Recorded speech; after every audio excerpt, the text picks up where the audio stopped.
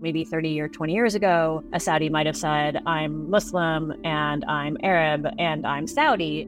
Now they might say, I'm Saudi and I'm Arab and I'm Muslim. They're trying to radically refashion their country and they need help from the best experts in the world. Do you want to have your country's people be disqualified from that because of some essentially antiquated point of view about how countries work together? In recent months, it can feel like Saudi Arabia is intent on buying the world. It's bought up much of golf, sports teams, many of the globe's best soccer players to its own domestic league, and it owns huge chunks of many of the biggest companies on the planet. But Saudi Arabia is not just on a shopping spree. The once insular, oil-rich kingdom is transforming into a major diplomatic and military player, a pivotal actor in the energy transition, and looks set to host high-end cultural events like the FIFA World Cup. They know that buying a football club immediately brings you a billboard into a global game that allows you to completely reposition yourself and rebrand yourself. It feels like we're entering the era of the Saudi project. But what exactly is the kingdom trying to achieve, and will it succeed? Coming soon from Intelligence Squared, the Saudi Project is a new podcast series seeking to answer some of these questions and more. Britain does have choices. It's not either or situation. We either indulge Mohammed bin Salman or boycott Mohammed bin Salman. There is a third choice. Search the Saudi Project wherever you get your podcasts.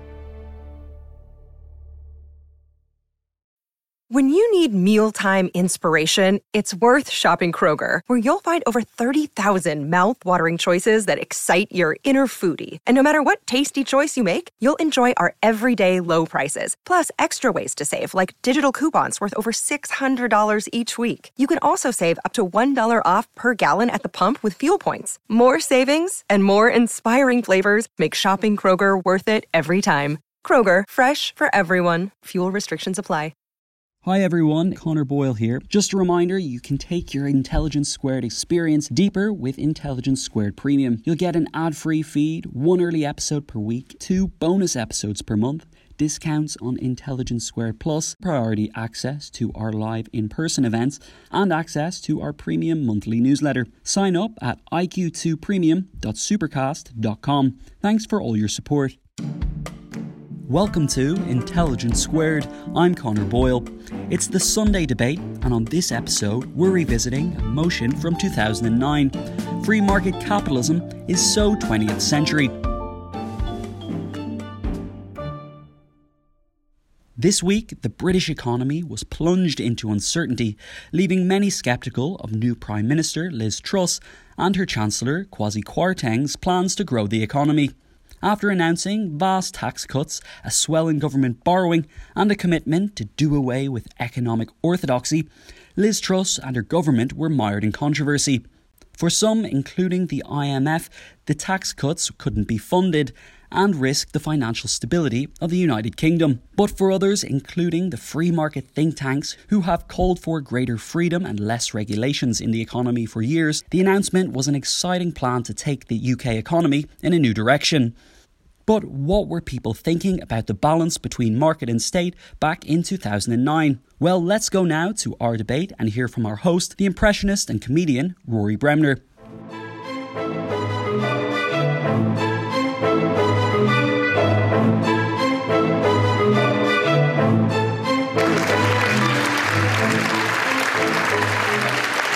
Welcome again to this debate. I know many of you are regulars at these Intelligence Squared debates. Some of you, in fact, this is your second home. If you're MPs, you would probably claim for it. Unless, of course, you were Vince Cable, of course, who wouldn't dream of doing such a thing. But anyway, tonight's debate is just as topical as MPs' expenses. We're going to be debating free market capitalism, very timely, and the day that America officially came out of recession. Bastards. No, I led this country into recession, ahead of France, ahead of Italy, ahead of Germany, able to take advantage of all the benefits of early recession, cheaper exports, lower sterling, fewer estate agents. They're not... So it is a very, very timely debate, as I say. And there are no better speakers than the people that we've got here. They're very, very highly qualified because this has been a subject that's dominated the news for the last 2 or 3 years. Thousands of column inches, hundreds of hours of television, scores of books, not least by the people on the panel. In fact, if a bomb were to fall on this hall this evening, heaven forbid, we'd probably have absolutely no clue what's going on in the world of banks. As among the speakers tonight, we've got some of the best analysts and the sharpest minds that are featured in the coverage of this extraordinary period in our economic history. We've got a shadow chancellor, we've got a former prime minister, a BBC journalist, a global analyst, an intellectual entrepreneur, a senior advisor to the French prime minister. So all human life is here. All we're missing is Nick Griffin, who unfortunately is not able to be with us as he's auditioning for the BBC's Christmas edition of Strictly Come Dancing. Very good at the goose step, apparently. Now, tonight we come to examine the model of free market capitalism and ask if it's time to consign it to history. I'm going to start by reminding us all of the motion that free market capitalism is so 20th century. I thought it'd be interesting to look up a definition of free market capitalism, but it wasn't. Not least because I couldn't really understand the definitions, and that was on Wikipedia. But I'm sure the people here will, as part of their speeches, will be able to give us some idea of what they understand by free market capitalism. A word about the rules.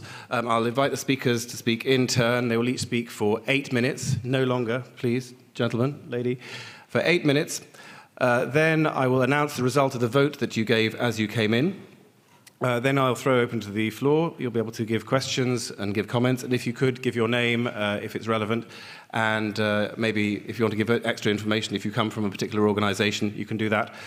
At the end of that, we'll have breakfast. Then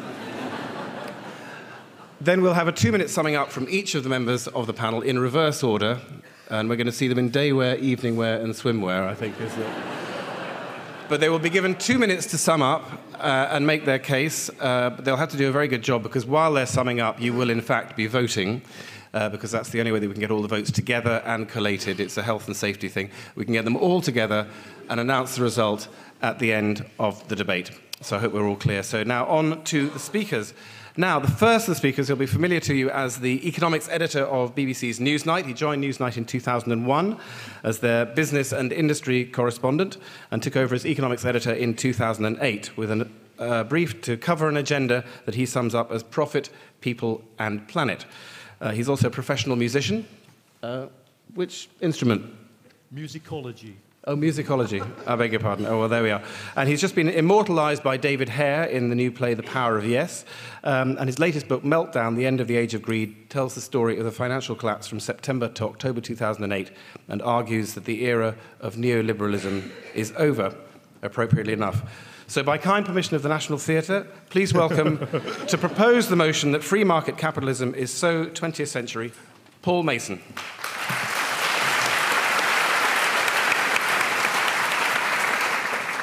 Ladies and gentlemen, one day this debate, I think, will move to the same terrain as the climate change debate did, in the sense that people on the top floor of large skyscrapers will come to accept the science, and the initiative will move to them. They will make nuanced and consensual, in a way, contributions to the debate. And the initiative will move away, in a sense, from those hanging by ropes outside the building, dropping banners.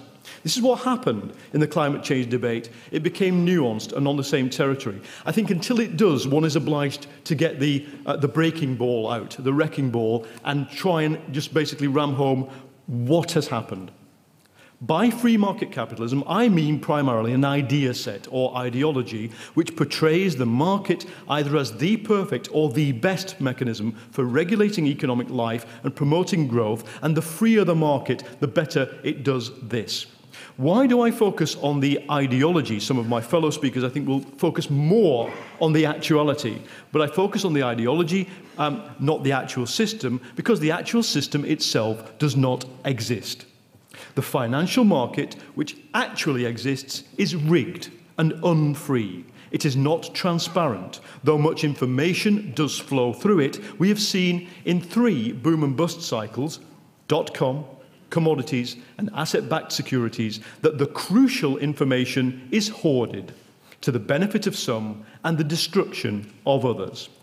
It is not a free market. The key components of the worldview are a two-dimensional view of humanity in which human beings take so-called rational decisions based on their economic self-interest and expectations. The sum total of these decisions, even when some of them are irrational, is held to create an efficient market. A complex financial market, it is argued, forms the basis for lower risk, higher velocity capitalism. Complexity, in other words, mitigates risk. And the regulator in this system can never know more than the deal participants, and therefore regulatory intervention can only have a negative effect on the efficiency of the market. I have probably missed a few bullet points out, but that to me is the basic premise. I think it's worth adding what Ayn Rand specifically added to this theory, which is an emotional commitment to amorality and inequality.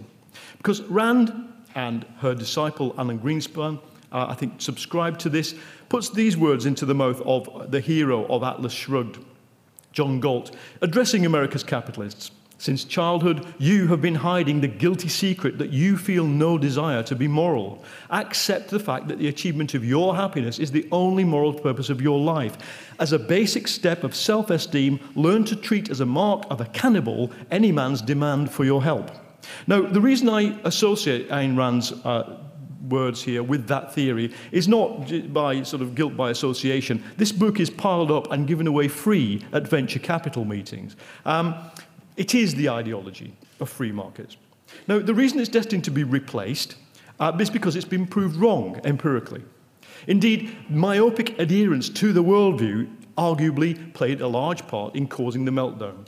It's becoming recognized now even by market participants. That is, not academics, journalists, people who want to be part of the ideological debate. Paul McCulley, the MD of PIMCO, the world's biggest bond fund manager, said last month, look, the guiding model for market participants for the last 30 years has not failed, but it is seriously flawed because it does not factor in the key element of human nature. It should be no shock that the worldview has collapsed. It was already under intense intellectual scrutiny. Joe Stiglitz wins the Nobel Prize for pointing out that the information flowing between participants in the markets is not equal. It is always asymmetric. The policy toolkit derived from the worldview was summed up in John Williamson's famous 1989 checklist, the Washington Consensus. Now, as early as 2002, Williamson himself recognized that the policy prescriptions based on this checklist had failed, had become, as he put it, an ideology, a thought-economizing device, he said. It's failed because it failed to warn about crisis. Nassim Nicholas Taleb's critique of mathematical models and abstractions that the market participants used has also now gained legendary status. So it's not as if there is no intellectual basis for saying there was already a critique. But thanks to the meltdown of 2008, the free market worldview now, I argue, comes under the scrutiny of established facts. We know now that the investment bankers who preached to us and to each other and to the politicians the doctrine of the infallible free market were not running a free market. In the dot-com bubble of 98, 2001, investment bank analysts systematically gamed the markets to the benefit of themselves and the banks and the detriment of retail investors. In 2003, the SEC issued fines and compensation orders totaling $1.4 billion on 10 Wall Street banks, each of which had systematically misled investors. Then came Enron. 2003, the SEC fines JP Morgan, Chase, and Citigroup a total of $255 million for their role in the Enron scandal. They had designed transactions whose complexity, quotes, had no business purpose aside from masking the fact that, in substance, they were loans. They duped people. Finally, come to the latest boom and bust. CDOs and RMBS and all the rest of it eventually became bad loans. Bad luck. Stuff happens. That's not a catastrophe. The catastrophe is that this was able to be hidden inside a system that nobody knew existed. The shadow banking system you will have heard of, the term, as far as I'm concerned, was only coined in retrospect in 2007. It was a series of off-balance sheet structures modelled legally this time and with great care to avoid illegality, but essentially on the principle of pushing off-balance sheet the liabilities. 1 minute, Paul. .com, Enron, the banking crisis. Is there a pattern here? Yes. At each moment, something went wrong inside the financial system, and The people who were supposed to see it didn't, including the media. And if you go to the heart of what was wrong, is that the two-dimensional model could not take account of the basic fact. In the financial system, the powerful were putting one over on the powerless, in a market where the business advantage is always with those who have information and greater information.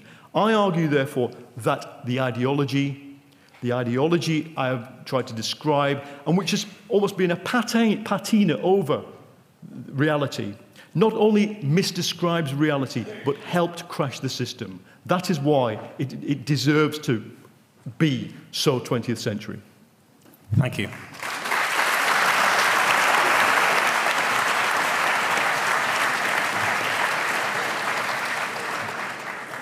Thank you. Now, Jean said to me earlier on he has some trouble with some English accents. So if he couldn't understand some of the questions, would I translate for him? I'm afraid I can't translate the last 8 minutes of what Paul has to say, except to say that, as Paul said, the free market doesn't exist. It's not a free market. It has an emotional attachment to immorality. It's been proved wrong, and it's seriously flawed. To oppose that motion, can I call on the first speaker, Stephen King, who is the Group Chief Economist and Global Head of Economics and Asset Allocation Research at HSBC. HSBC, of course, stands for He Saw the Bust Coming, I should say, as they've come out of it rather well. He's directly responsible for HSBC's global economic coverage and coordinates the research of HSBC economists all over the world. And he writes a weekly column for The Independent, one of the UK's leading newspapers, it says here. Most recently, became a member of the FT's Economists Forum. To oppose the motion that free market capitalism is so 20th century, please welcome Stephen King.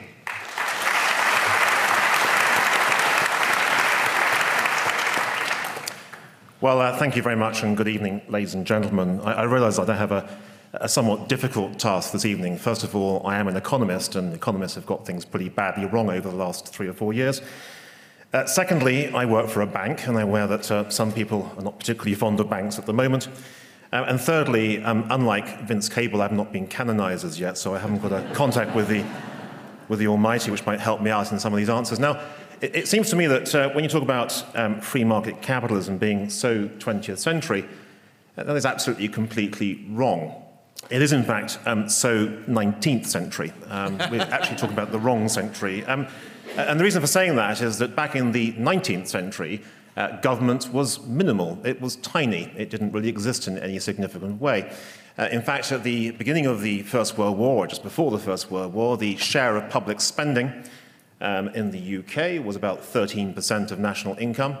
In Germany and France, it was about 10 or 11% of national income. And in the US, it was a tiny 8% of national income. Over the last 100 years or so, there has been the most dramatic change. The advance of the state has been one of the biggest single themes that's come through over the last 100 years. So the equivalent figures for now in the UK, particularly next year and the year after, following many, many years of big public spending increases, public spending was about 50% of national income. The same figures apply to Germany and France. Sweden will be up at about 60% or so. And as for the US, that bastion of free market capitalism, up to about 35% or so. So not quite as big as the others, but nevertheless a huge change that's taken place over the last 100 years. So if free market capitalism ever really existed, it was back in the 19th century and not in the 20th century. I also seem to recall from reading history books that there were various other events in the 20th century that moved us away from free market capitalism. For example, I believe there was a Russian Revolution in 1917, and thereafter there wasn't much of a free market in the Soviet Union. I think also there was a civil war in China in the late 1940s, and after that there wasn't much of a capitalist economy in China. There was all sorts of things like the Great Leap Forward and the Cultural Revolution, but none of those count as being free market capitalists. So it seems to me that through the course of the 20th century there has been a dramatic change. It's been actually away from free markets towards much more government intervention. And even in those dark years of Mrs. T, when she was cutting spending like crazy, the share of public spending in the UK came down to only about 35%. So it came down quite a long way, but it's gone up quite a long way since then. My second point deals with a key issue, I guess, tonight, which is whether bankers are bastards. I'm aware that some of them are indeed bastards. I wouldn't like to include myself in that particular category, but it strikes me that bankers have been bastards not just over the course of the last 10 or 20 years, but over the last 400 or 500 years. So you go back to the tulip bubble in Holland in 1637. There were plenty of financial whiz-kids around at the time who made lots of money at the expense of others. You had, roughly speaking, 11 banking crises in the 18th century, another 18 or so in the 19th century. There was the major crisis in the US in 1907, in 1929, the savings and loans crisis in the 1980s, and of course the Japanese crisis has been really going on for many, many years. The peculiarity over the course of the last 10 or 20 years has perhaps been that governments themselves chose to ignore this rather unpleasant behaviour of bankers in the past and pretended that somehow things would rectify themselves automatically. But also I think that governments had a vested interest in making sure that the bankers were looked after. And there are two themes here. The first one in the US was that under the Clinton administration and under the Bush administration, there was a tremendous desire to try and improve the numbers of people who owned their homes, a desire to increase home ownership dramatically over a relatively short space of time. And guess what? In the process of trying to deliver that political ideal, they ended up with the feather-light touch in terms of the treatment of bankers. Far too little regulation, in fact, over the course of the last 20 years. And the other example of this is, of course, the UK over the last 10 years or so, where I think the government was really not keen to kill the golden goose, which was the key source of revenues, to allow huge increases in public spending to come through. And we shouldn't forget the fact that all the increase in spending in education and health and all the things that have come through over the last few years have critically depended on tremendous tax revenues coming in from the city, from financial services in general. Now, it may be the wrong policy not to have dealt with these excesses in the city, but I think the incentive not to deal with them was actually very strong for the simple reason that the government benefited in the sense that it had stronger revenue growth coming through over a period of time.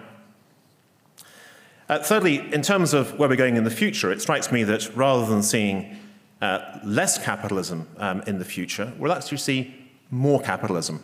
But the source of capitalism will not be the US, it will not be the UK, it will not be parts of Europe. It will increasingly be countries to the east of where we are currently. Think about what's happened in China over the course of the last 10 or 20 years.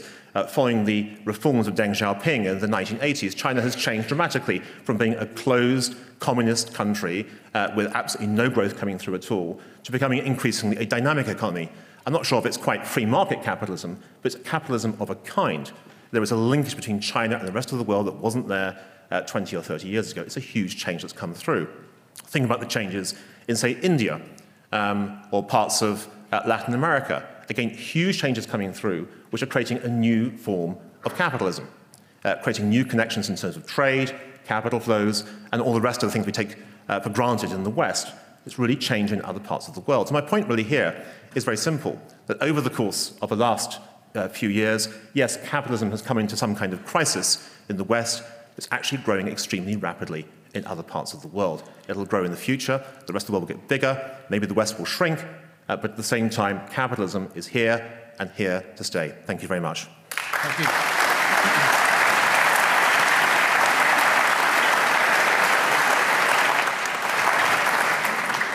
Thank you, Stephen King, there, saying that free capitalism was, in fact, 19th century.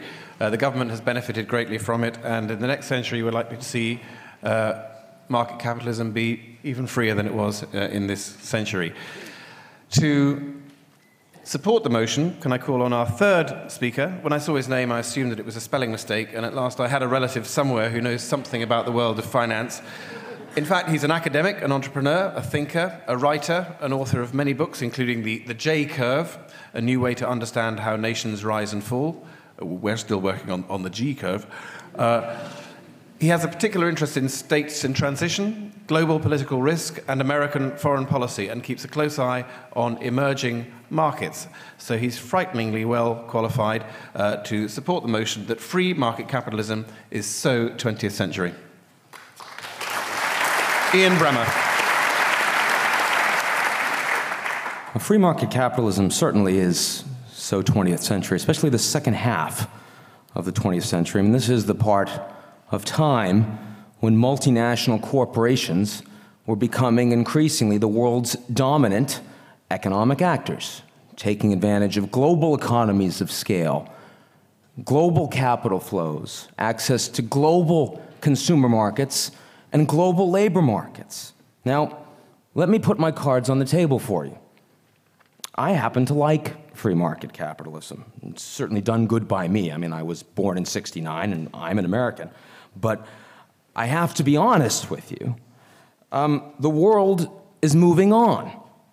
We aren't moving on, mind you. The point is that the world is increasingly not us. Now, a few months ago, I was in New York and I got a call from the protocol office of the Chinese mission, and it turned out that the Vice Minister of Foreign Affairs was coming into town, wanted to know if I was available. Thankfully, I was in town. We got together.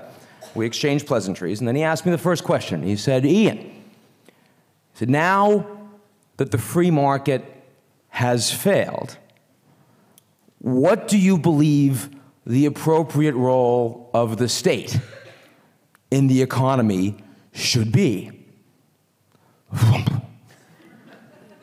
Now, Stephen said he's not sure that the increasingly dominant Chinese model of capitalism is free market capitalism. I can tell you that the first Vice Minister of Foreign Affairs is quite sure. It's not free market capitalism. It's state capitalism.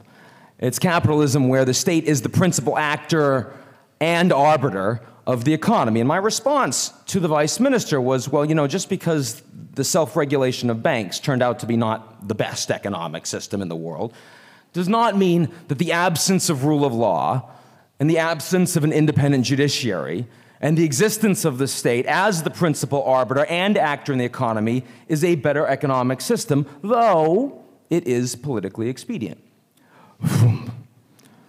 So over 90 minutes, we kind of got to hear, okay? But we did not get to hear. We weren't going to get to hear. And my point is, a month ago, President Obama was in Pittsburgh at the G20, and he announced, as only an American president could, the G8 is over. And the G20 is the way the world is now working. Now, the G8 was messy. If you talk to Sherpas that were involved in the G8, they would tell you that it was a system that you had to manage a lot of egos and different views on regulation, national culture, and all the rest. It was like herding cats. Now, the G20 should be even harder. Herding even more cats would be much more difficult. But the G20 isn't like herding more cats. The G20 is herding cats and animals that don't like cats. And that's not actually herding, okay? So, and what we need to recognize, the system of state capitalism, which is where a number of these economies are heading, and it's not just China, it's Saudi Arabia and the Gulf states, it's Russia as well. These are systems where national oil corporations, state-owned enterprises, privately owned national champions, and sovereign wealth funds are increasingly powerful. They're not dominant. They're merely increasingly powerful, but they are challenging the model of free market capitalism in the United States, Great Britain, and the developed world. That is a world that will be more challenging for all of us. It is certainly not a century of free market capitalism. We had that. We had it for the first few years of the 21st century, so I'll give Stephen that. But as of 2009, it's a different place. Now, I'm from New York, and it is clear to me, New York used to be the financial capital of the world for a time. It's no longer even the financial capital of the United States. Washington is, right? And that's true in a lot of places as power has shifted from the commercial to the political capitals. We used to talk about the Shanghai faction, no more. Now it's Beijing. We used to go and invest in Dubai because they had shiny buildings, no more. Now it's Abu Dhabi. Dubai is falling apart and only sustaining itself through Abu Dhabi's largesse in Dubai. But my point is actually in the United States, in Britain, in France, it's still basically the free market. The United States isn't going to own everything. Even if they stay in GM for a long time, even if Citigroup doesn't pay back all this money anytime soon, you're still talking about a country where the most dominant economic actors are indeed the private sector, no question. The pendulum swung too far in the United States. The bankers went out of control. We all know that. Now the pendulum will swing too far in the other direction, and people like Rush Limbaugh will say Obama's a socialist. At the end of the day, the U.S. will end up looking a little more like France than it used to. But in the context of the world that we live in, it doesn't matter. You are rearranging deck chairs on the Titanic. The real point is that you have an evolution from a free market capitalism system, sometimes more regulated, sometimes less, to a world where you have a free market system and a state capitalist system. That is a world that has less economic growth. It is a world where you see regionalization of capital flows instead of globalization, and it's a world where multinational corporations trying to do global business are increasingly challenged. Okay, final point. That's where we are now. But if we talk about the 21st century, what about later? Don't we eventually win, right? I think we do. I really do. But my friends at Goldman Sachs tell me China does. The BRICS, according to them, will be the world's largest economies in 2050. China becomes more powerful than the US economically around 2035, 2040. Well, I have a secret for you. Don't listen to Goldman Sachs, okay? They have no idea. Neither do we. The world's moving very fast. We get to 2050, I can paint you all sorts of scenarios with climate change, disruption, and catastrophe, with nuclear proliferation and terrorism. I can show you authoritarian states taking off. I can show you free markets winning and consumerism becoming rampant. That is placing a wet finger in the wind. All of us can do that. But as for the future we can actually project, free market capitalism is so 20th century. Thank you. Thank you.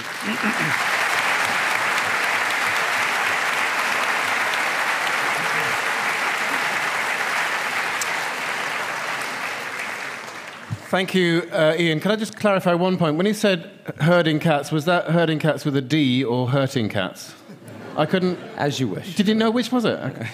It was herding with a D. Herding with a D. It was. I understand that. Right, okay. Yeah. My mind wandered onto a different plane there. So, thank you, Ian Bremmer there, who likes free capitalism, but the world is moving on. Its power is shifting from the commercial to the political, and it's so 20th century.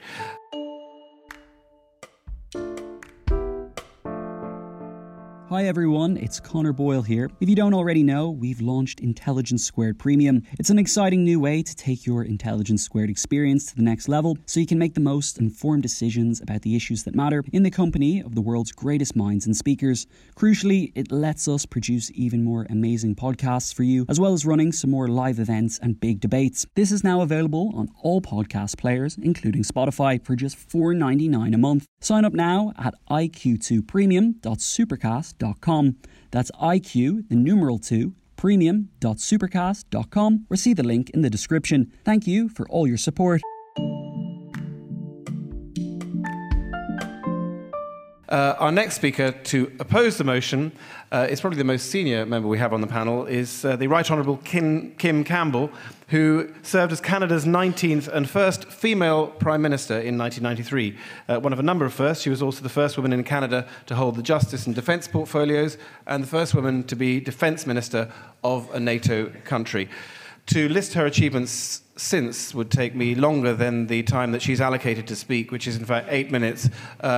You can go on her website, she told me about it earlier, kimcampbell.com, to find out the amazing wealth of experience and things that she shares around the world. For the moment, though, she's going to oppose the motion. Would you please welcome the Right Honourable Kim Campbell. Thank you very much. It's a pleasure to be introduced to a British audience when I'm introduced in the United States as the Right Honourable Kim Campbell. I'm always asked, is there a Left Honourable? But this discussion makes me very nostalgic for my days as a graduate student in Soviet government at the London School of Economics in the early 1970s. As you may recall, in those days, it was still intellectually respectable to be a Marxist. And many of my Marxist friends and some of our colleagues, including the father of the current foreign minister here, I think, used to complain that Lenin and Joseph Stalin and Mao Zedong had given Marx a bad name because what they represented and what they had created bore no relationship whatsoever to Marx's actual views, and nobody had actually really given Marxism a chance, and it was therefore extremely rude to be critical and to say it was of no value. And I am coming to the same view, the same sort of sense of defensiveness about the works of Adam Smith, because it seems to me that the works of Adam Smith and Adam Smith's analysis really gets lost in the shuffle when we talk about free market capitalism, because people talk about the market and they invoke his name without really actually ever having read him. Many of his strongest defenders, the people who will speak most loudly in public fora in defense of the free market, are in fact among those who are working hardest to subvert the free market and to make sure that it does not function in the way that Adam Smith had in mind. And to use, I must say, with all due respect to my colleagues on the other side of this motion, to use Ayn Rand as some moral lodestone for what it means to be a free market capitalist is really clutching at straws.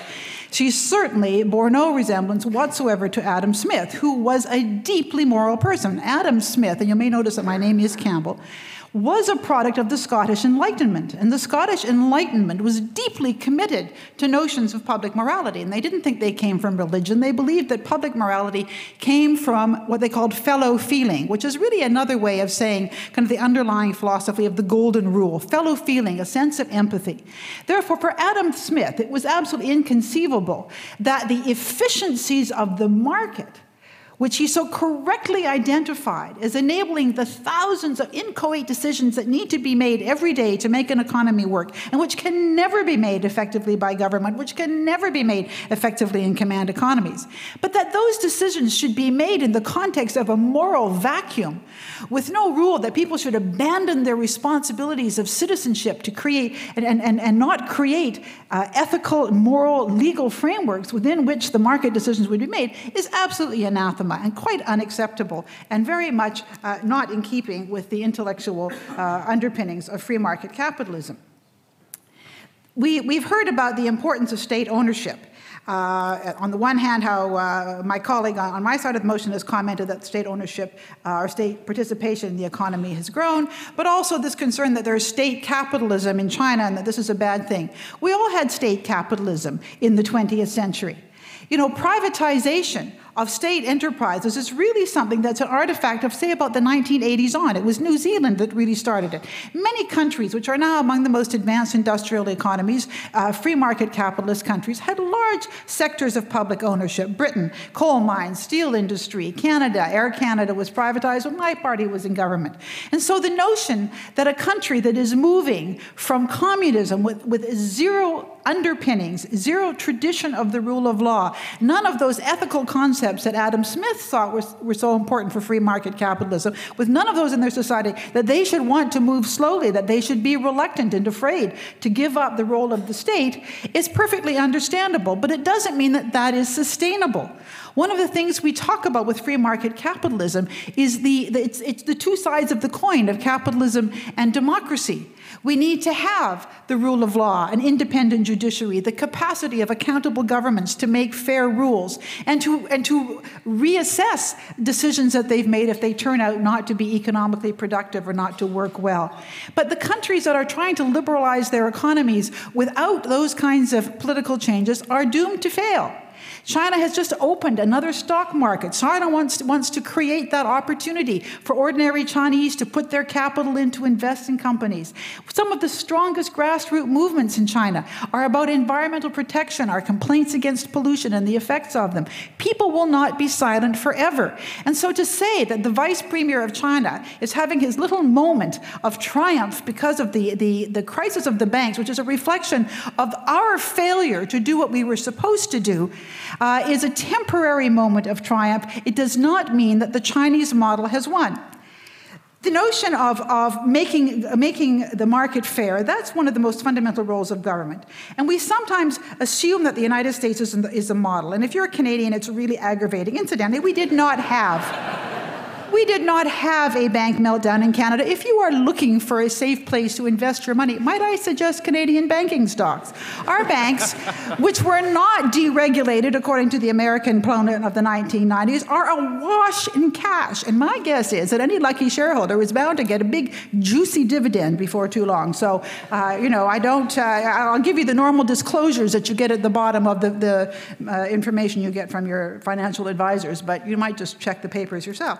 But the point is that governments have always understood the need to regulate to create the context. In the United States, Theodore Roosevelt in the early 20th century went after the trusts, broke them up. Why? Because they interfered with the fair operation of the market. They were anti-market. Franklin Roosevelt brought in signed the Glass-Steagall Act, went after problems with the bank. John Fitzgerald Kennedy brought in legislation or signed legislation about truth in advertising. The market cannot function if you are allowed to lie through your teeth and misrepresent your products. Richard Nixon created the Environmental Protection Agency. People are entitled to know the quality of food, the quality of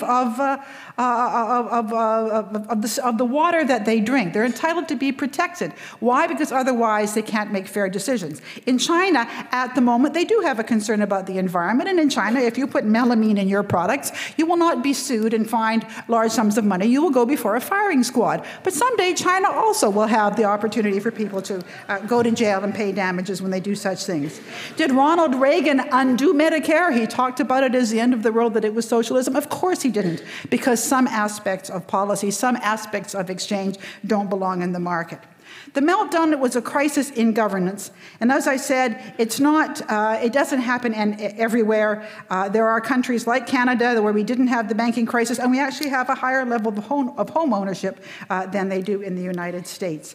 The underlying idea of free market capitalism is build a better mousetrap and the world will beat a path to your door. Free market capitalism is not only a way that democratizes people's ability to participate by sharing their small capital, by accumulating it with others and participating in the market, participating in product. It's also a way of stimulating innovation. It provides, the American economist Robert Fogel, who was the expert on 19th century American economy, many people believed that the 19th century economy grew because of investments in infrastructure. It was not infrastructure. As Fogel won the Nobel Prize for identifying that it was innovation. Free market capitalist countries are the ones where innovations have the best chance of getting a place in the marketplace, of being seen, being financed, and becoming part of making our lives better. I would just say, we've heard about the problems that have occurred in the United States. Not all free market capitalist countries have those problems, and perhaps the Bush administration undid all of the good things that his predecessors had done in order to try and regulate the fairness of the market. And perhaps the United States should have socialism. But I think the rest of us can be trusted to be capitalists. Thank you.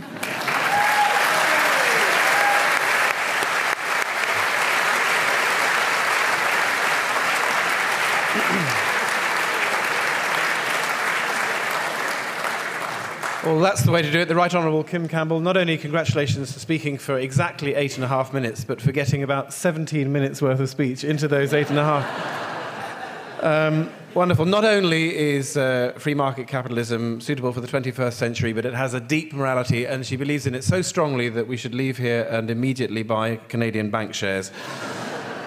So there we are. A final speech proposing the motion. Would you please welcome our next speaker, Jean Pisani-Ferry, who is director and co-founder of a Brussels-based economic think tank, a French professor of economics at the University Paris-Dauphine. He was previously economic advisor at the European Commission.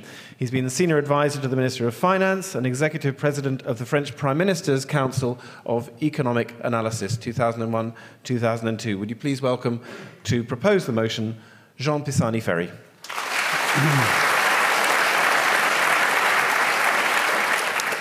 Thank you. We all have handicaps here. Mine is to be French and to speak for the motion. I have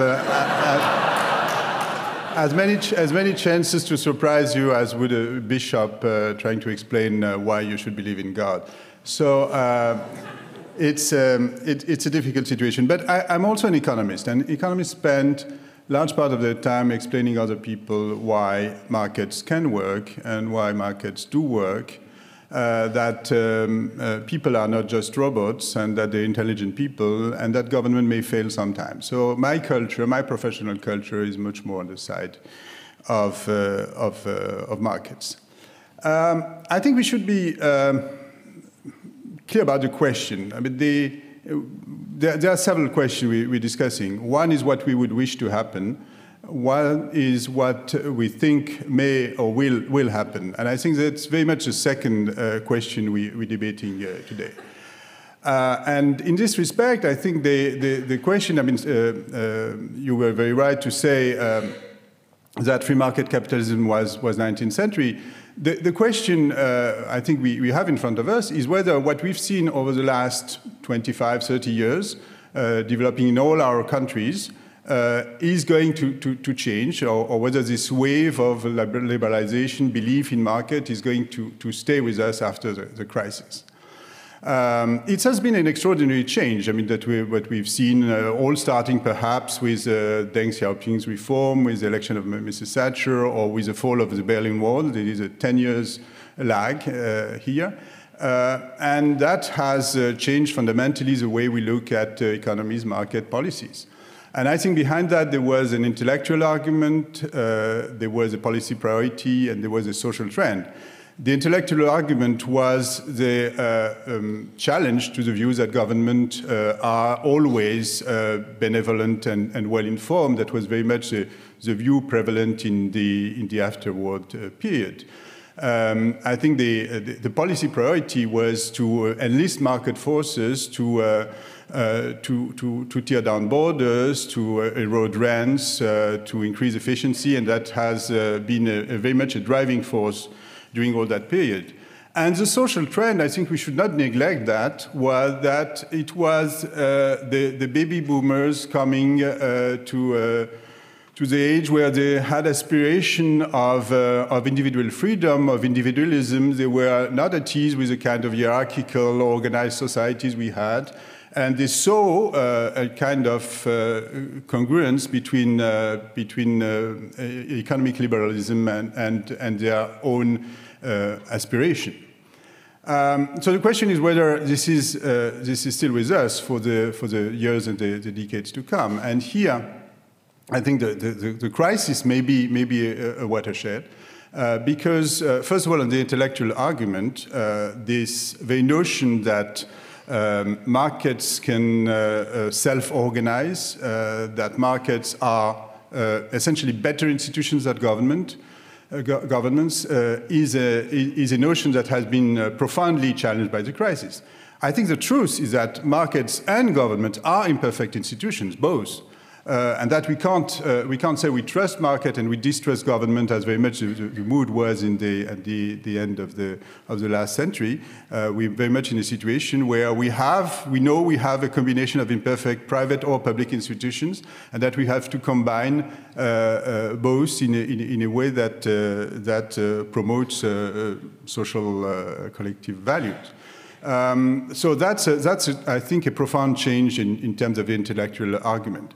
In terms of priorities, our big challenges are more that we are coming to an economy of scarcity. We're coming in an economy where climate change is an absolutely major issue. And, you know, if you think a bit about what markets can do for climate change, they can do a lot. Market can be extremely efficient ways to organize the fight against climate change. But market left alone, that would mean that the unborn poor would be able to pay for the living rich to give them an incentive to reduce their emission. That's something that is, in my view, unlikely to happen. So for that very reason, governments, public institutions have to step in, and that changes quite significantly the environment we're in. As to the social trends, well, the most significant one is that we're all aging. And that's the attitude of aging societies vis-à-vis government, vis-à-vis what provide you with some form of insurance, is probably not the same as the attitude of younger people who consider that on their own they can prosper, and that they don't need the government for that. Also, I think the tolerance to inequality we have demonstrated, which was very, very high in recent years and recent decades, in the name of the gains for everybody that this inequality could bring, whatever accumulation of wealth there is, maybe I benefit from it, and so I accept it. That is likely also to change as a consequence of what we've seen. So I think there's a number of forces go in a direction that will shape our future differently from what we've seen over the last 30 years. Maybe this kind of realignment that takes place every quarter of a century or so. Then we can ask, is it desirable or not? And certainly some part of it is not desirable at all. The fact that we're an economy of scarcity, that we're competing for resources, that state capitalist entities are competing for resources on a world scale. That's something I'm happy with. I would very much prefer that everybody can rely on a market, a liquid market for getting your resources, that it's a multilateral order, that's something that's not dominated by politics. But that's, I think, the situation we're in. So there are some elements I would not regret. I think the intellectual argument in favor of the market self-regulation was certainly overdone, and I wouldn't regret the fact that we're coming to some sort of better balance here and a recognition that markets are also imperfect institutions. But certainly that would not lead me to consider simply that this future is a bright future that we should all rejoice about. Thank you. Thank you.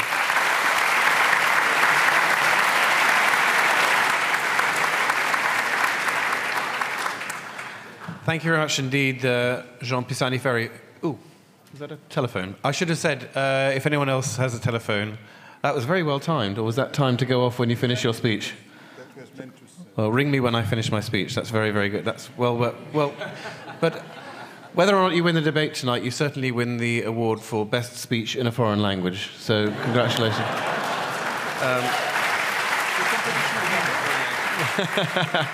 Unless you include Paul. Yes, you're quite right. Well spotted. And now, finally, to oppose the motion. If we're living through the economic equivalent of the Blitz, then Vince Cable is Vera Lynn.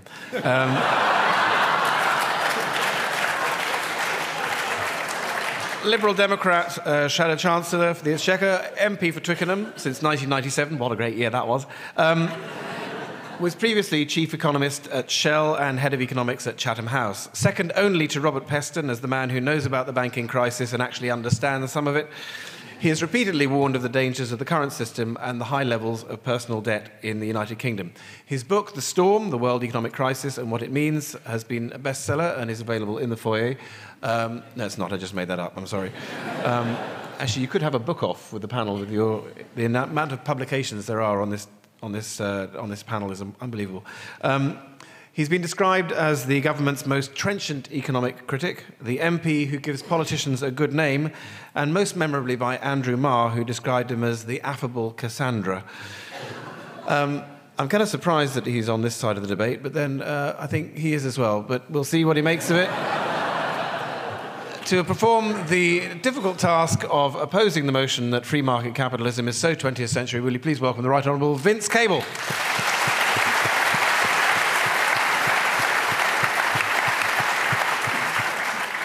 Well, perhaps I should start by addressing that question directly for those people who are wondering, or indeed worrying, why I'm on this side of the argument. And I'll resort to a couple of quotations, or near quotations, from a couple of liberals, one of whom was Churchill, who, of course, was a liberal for much of his life, and I think said, and certainly is often quoted as saying, that democracy was the worst system of government ever invented apart from all the others. And you can put free market capitalism into that sentence, and it expresses pretty much what I feel about it. What are the alternative models? I mean, what are they? I mean, Paul Mason didn't try to offer us one, and Ian and Mr. Pisani, I think, predicted rather than advocated. What is the alternative model? I mean, we've had planned socialism, communism collapsed. In China, it's mutated into a form of capitalism. We had fascism that was horrible and failed. And we've had theocratic governments which don't work. We've had pre-capitalist poverty and underdevelopment that doesn't work for those who live in it. So what are the models? What are the alternatives? We haven't heard. And I'll quote another liberal, which was Keynes. And he, of course, advanced the argument that there are important occasions when governments need to intervene to prevent mass unemployment. And he was asked why he wasn't a socialist or a communist and why he was a liberal. And he said he saw his role as being protecting capitalism from its own follies and failures and not destroying it. Fundamentally important argument, and that's where I'm coming from. I'm an economically liberal social democrat. And that's why I'm on this side of the argument. Perhaps I should have another quote from a great thinker, George W. Bush, which was... It was prompted by hearing Mr. Pisani, because I think George W. Bush is believed to have said, why is there no such thing as a word in the French language for entrepreneur?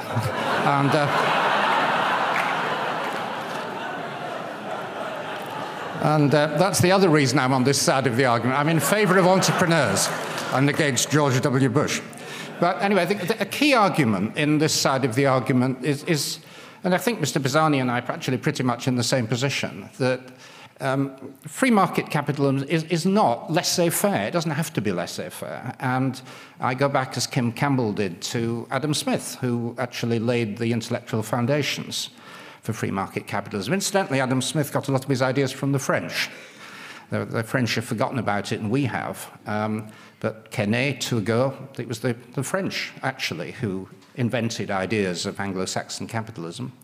Anyway, what he advocated was a role for the state, the rule of law, justice, infrastructure prompted by the state, compulsory education at the end of the 18th century. I mean, this is free market capitalism. And of course there's a role for public goods. Of course there's a role for government intervention. And Smith would have abhorred, I had to read The Wealth of Nations for a lecture I'm doing. I mean, he abhorred the kind of practice that Paul Mason quite rightly condemned. The bankers who get bonuses while depending on state guarantees, you know, the magic circles of investment bankers and lawyers and accountants. I mean, he would have deplored that utterly. He even said the answer is you get those big banks and you break them up and you make them compete. And that is, you know, you don't accept it, you break them up and you operate within a free market framework to deal with it. But of course there are big market failures, we know that. And Mr. Pisani quite correctly referred to massive, what economists call externalities, you know, the problems of climate change and environment. But the big contributors to pollution, of course capitalist enterprises contribute to it, but the biggest polluters in the past have often been the big state enterprises in former Soviet Union, Northeast China. Much of the worst pollution is a product of poverty. The most inefficient forms of heating are charcoal burners in villages in India and Africa. And the answers, as I think Mr. Pisani conceded, you know, markets are an important ally in combating environmental pollution. You know, whether it's cap-and-trade systems that we're now developing in the European Union, or the kind of arrangement that are used to protect elephants in parts of Africa, using markets and empowering people by giving them incentives. And I also believe that free market capitalism is fully compatible with fairness and a big element of redistribution.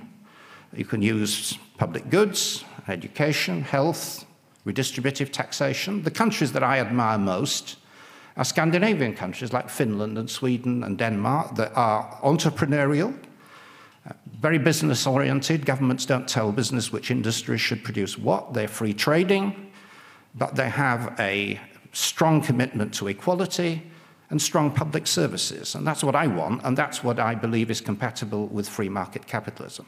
But I'm not defensive about it, and I think my concluding comments are these. There will be, in the future, a very strong need to harness what free market capitalism has to offer.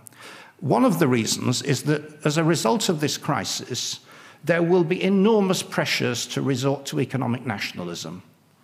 We saw it in the 1930s. There are strong pressures building up in the United States, in China, in the European Union to close borders, to protect jobs at home by shutting out foreigners. The basic dynamic of free trade, which has lifted the standards of living of people over the last few decades, lifted hundreds of million people out of poverty, is under threat, and we should defend it. And the enemies are those people who resort to state capitalist arguments for obstructing international markets. The other reason, which is very positive, very important, we've got rising unemployment in this country. It's going to continue to rise. We've got massive poverty in many other countries. Who is going to employ unemployed people? Governments can help. Of course they can. They manage the economy properly. But it is small businesses and entrepreneurs who actually create wealth and create employment. My constituency, Southwest London, is full of clever people who've had an idea in creative industries, IT and whatever. They set up a company, they produce, they sell it in the market, and that's the kind of knowledge-based industry that is going to drive our economy forward. It's about entrepreneurship, it's about competition, it's about markets. And in developing countries, the same is true. It's small peasant farmers and small-scale businesses who will actually drive China and India and the rest to the kind of living standards that they quite reasonably expect. Thank you. Thank you.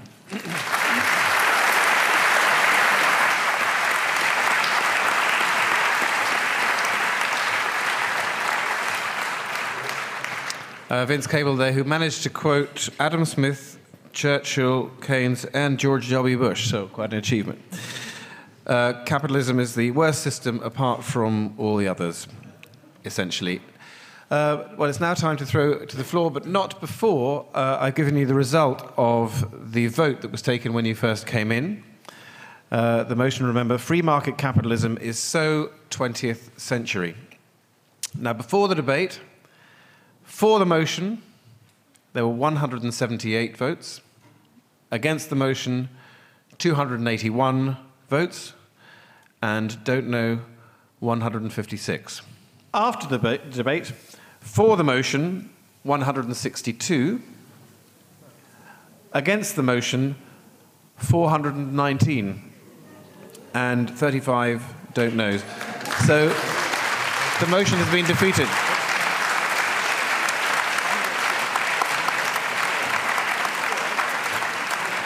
So there's only time for me to thank all of our speakers, Paul, Ian, Jean, Stephen, Kim, and Vince, and look forward to the next debate. Join us here again in a few weeks' time. Thank you.